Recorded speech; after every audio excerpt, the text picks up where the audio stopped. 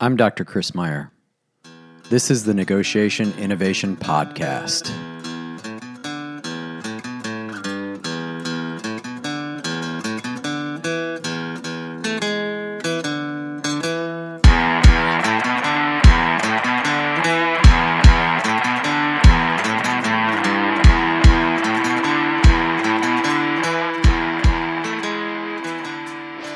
Every week, I'm going to add to your knowledge base about human interaction. We'll look at motivation, we'll look at emotion, and we'll look at decision making, all within the context of negotiations. This is going to improve your life both organizationally and outside of the organization. Let's go.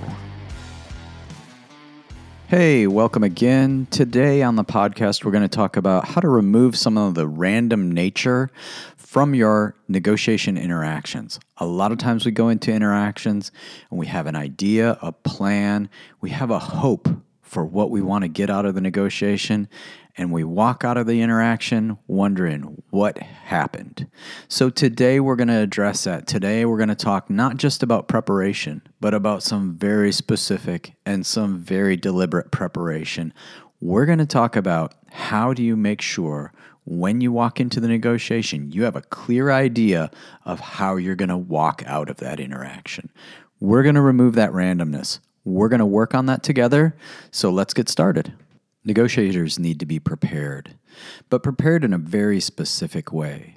Sometimes this is difficult because I'm going to tell you, the interactions that we have on a day-to-day basis, those are negotiations. When you pass somebody in the hallway, when you approach your boss and ask a question, that's an opportunity for a negotiation. And a lot of times we are not prepared for these interactions.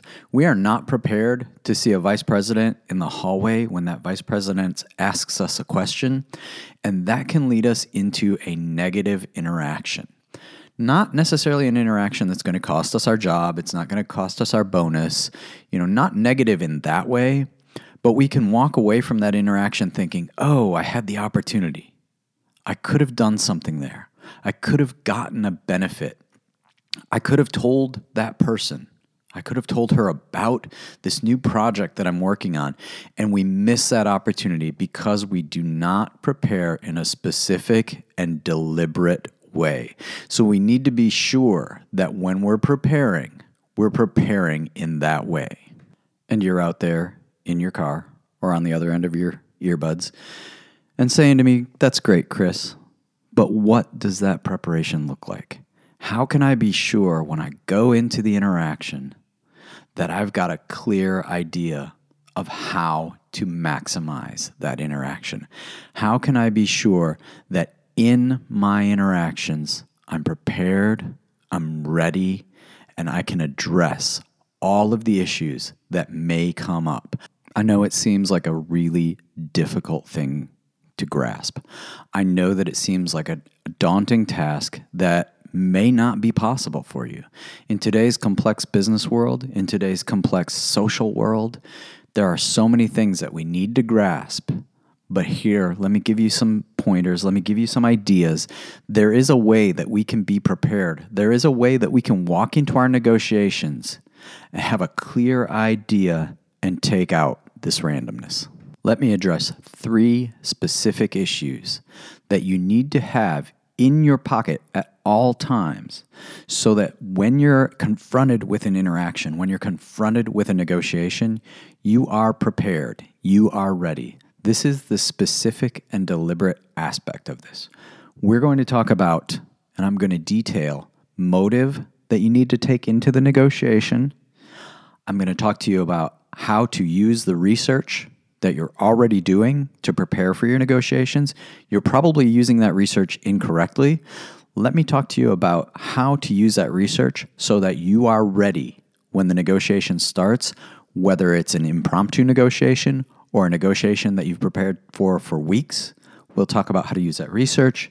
And I also want to talk to you about how to be prepared with your concessions in a negotiation. And every interaction that we go into, we have the opportunity for give and take.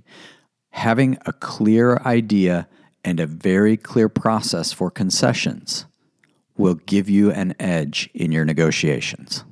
So let's start with motivation. Let's think about why we come into an interaction. If you understand why you're there, if you understand deeply and you can articulate the reason that you are involved in the interaction, things become much easier for you. And I'm not talking about, we have a quota, we have to meet these quotas. I'm not talking about these very surface level aspects of our job. Everybody has things that they have to get done in their job. Everybody has those things that they do because it's part of what they have to do. No, I'm talking about the reason that you're there. So we gave the example of crossing your boss in the hallway, or we gave the example of crossing a vice president in the hallway, and then having a quick interaction, and how knowing our reason can really help us there. That comes down to motivation. Am I just there to collect a paycheck? Is there something that really drives me in the job? And I need to be aware of that. There are aspects of my job that I don't enjoy. There are aspects, ask anybody who's sat in a meeting with me. I do not like the meetings. So if you ask me, why am I sitting in the meeting? It could be I'm sitting in the meeting because legitimately my boss has asked me to sit in a meeting. And because the boss has some legitimate power over me, I need to go and sit in a room and interact in whatever the purpose of the meeting is. However, if we break it down to my motive, that's not my motive for being involved in that interaction. If I break it down to my motive is I have some specific things that I want out of my career. I want a career where I can learn and grow. I want a career where I can interact with people who want to learn and grow, and we can share knowledge and we can exchange ideas. The way I facilitate that, and the way that I facilitate taking care of my family, having the lifestyle that I want to have, all of that is facilitated through my job. So if the meeting is a part of my job, I can go into the meeting with the motive of despising that meeting, with the motive of I'm just there because I have to be there, and I can sit and look on my phone and look at Instagram. And for those of you that have been in meetings with me, I'm not looking at Instagram when I'm on my phone. I'm definitely doing meeting-related activities. But I can do things like that. I can be a negative part of that meeting, or I can go in with the motive of this is something that needs to be completed so that I can achieve the goals that I'm here to achieve and be focused back on that reason. Why am I in the room? Why am I in this interaction? Knowing my reason every day when I go to an interaction is a very important part of handling my interactions in a way that will produce gain. When I work from home, I don't have these worries. I don't have to be so phenomenally prepared for interactions. I see my dogs, I pet my dogs. That's easy. That's an easy interaction. I know what the dogs are there for. I know what my interaction with the dogs are about. That's a different thing. But when I'm in the office building, when I'm going to come across students that I've had in the past, when I'm going to come across students that I have currently in class, when I'm going to come across administrators and others that are involved with my job and how I get things done, I need to have a mindset that will allow me to get to that maximum gain. That motivation, that idea, that reason why is critical, because I'm going to come across people every day that are going to have an interaction with me. And I can use it to benefit our interaction. I can use it to benefit the partnership, the interdependence that we have, or I can just let it pass by. I can just let it be another interaction in the hallway and a missed opportunity. And if I'm going to be an excellent negotiator, if I'm going to be excellent at my interdependent interactions, I can't let those pass by. I need to be consummately prepared. Always know the reason that I'm interacting. Always have that with me behind every interaction, behind every time I speak. I know this sounds like a lot of work, and it is. But if you want to be excellent at this, you put the work in so that I know and I can articulate my reason for my interactions. So a quick comment about motive. Your motive is not a static thing. It's not a decision that you make and then you're stuck with that motive. Motives can shift, motives can change. And let me give you a quick example. On Friday night, I'm going to go out with my wife and it looks like this. We're going to get in the car and I can say, where would you like to go to eat? Now, there can be different motives behind that. One motive is, I just want to spend time with you. I don't really care. Let's go where you want to go. Another motive is, I've got a really strong idea about what I want to eat, and I hope that you're going to go along with it.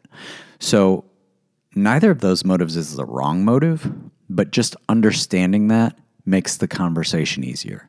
When she says, I'm not sure, what would you like? If I'm in the first motive, I say, it doesn't matter to me. You choose. That's the important thing, is that we're going to go do this together. If I'm in the second motive and I've got a pretty strong idea about what I want to go eat, then I change the interaction a little bit and I say, well, I'd really like to have this tonight. How does that sound? Notice the difference. Knowing my motive, knowing my reason really changes that interaction. Now let's talk for a minute about the research that we do to prepare for a negotiation. I think many times we go into a negotiation really prepared with research that defends our positions. We focus on, how do I get what I want, what I've predetermined based on my biases, based on the information that I have alone. How do I defend those positions and get the outcome that I've already determined I'm going to get before I walk in the door? That's a poor use of your research. Remember, we want to go in with loosely held positions. Positions that are good ideas about how to achieve our interests, how to achieve the reason that we're in the room negotiating, but understanding that there may be better ways to get our interests met. There may be better ways to get done what we're there to get done. If we go in with research that only supports our own position, what we've done is we've stacked the bias deck against ourselves. We've put in bias and then we've backed up that bias. We've strengthened that bias with that research. We should spend our research time on getting together ideas about concessions that I need to give, concessions that I won't give. Be really clear in your negotiation about what you're willing to give up and what you're not willing to give up.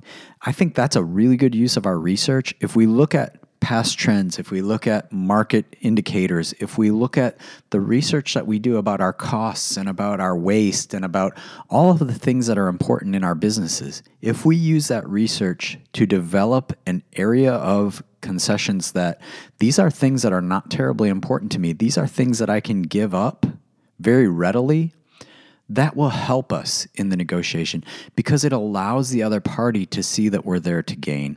It allows us to expand the outcome because we can give those in exchange for things. Remember, when I give a concession, I'm going to give that concession and say, this is something I can offer to you if you can offer something back to me. Always make those concessions contingent. So I want my research to focus on, where can I give concessions? And I also want to have a list of things that I really, really don't want to give up. These are the concessions that I'm not going to get to these concessions because I don't want to give them up. They give away too much of the value, too much of the reason that I'm here negotiating. Without that research, we don't know that about our concessions.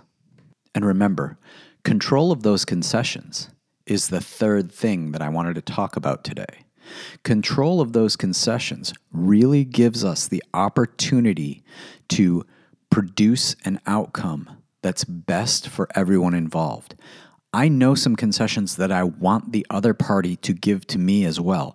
So go in prepared with concessions that you want given back to you and the concessions that you're willing to give in exchange for those. Everyone goes into a negotiation with the idea that there's some give and take. Everyone goes into the negotiation with the idea that they're going to gain something, and you've got to be able and willing to give something to them. So think about that as you go in. Have those concessions listed out. These are the ones that I want. These are the ones that I'll readily give. And these are the concessions that it's going to have to be a really, really difficult negotiation before I even look at this list of concessions. We've got to have that list that we hold sacred. So be prepared with those concessions. And these ideas hold true for all of our interactions. We want to have consistent interactions. We want to, as the title says, remove the randomness from our interactions. Whether those interactions are with our spouse or significant other about where we're going to eat, whether they're with our boss, whether they're with a stakeholder in the organization, an external stakeholder, whomever it may be, that preparation is key so that when we have our interactions, if we have an idea about our motive, why are we doing these things? If we have an idea about what we should do, have the research behind it, and we have an idea about the concessions that we should and shouldn't give, it's going to bring a lot more consistency into our negotiations. We won't go for that settlement bias that says, just get a deal. Instead, we'll get a deal that will be positive. The outcome will be the best for all involved, and that's really what we're trying to do. Thanks for listening to the Negotiation Innovation Podcast. I would appreciate it if you would subscribe, rate, and review this podcast so that I can reach a wider audience. You can find more information about these ideas on my website at meyernegotiation.com. Thanks. See you next time.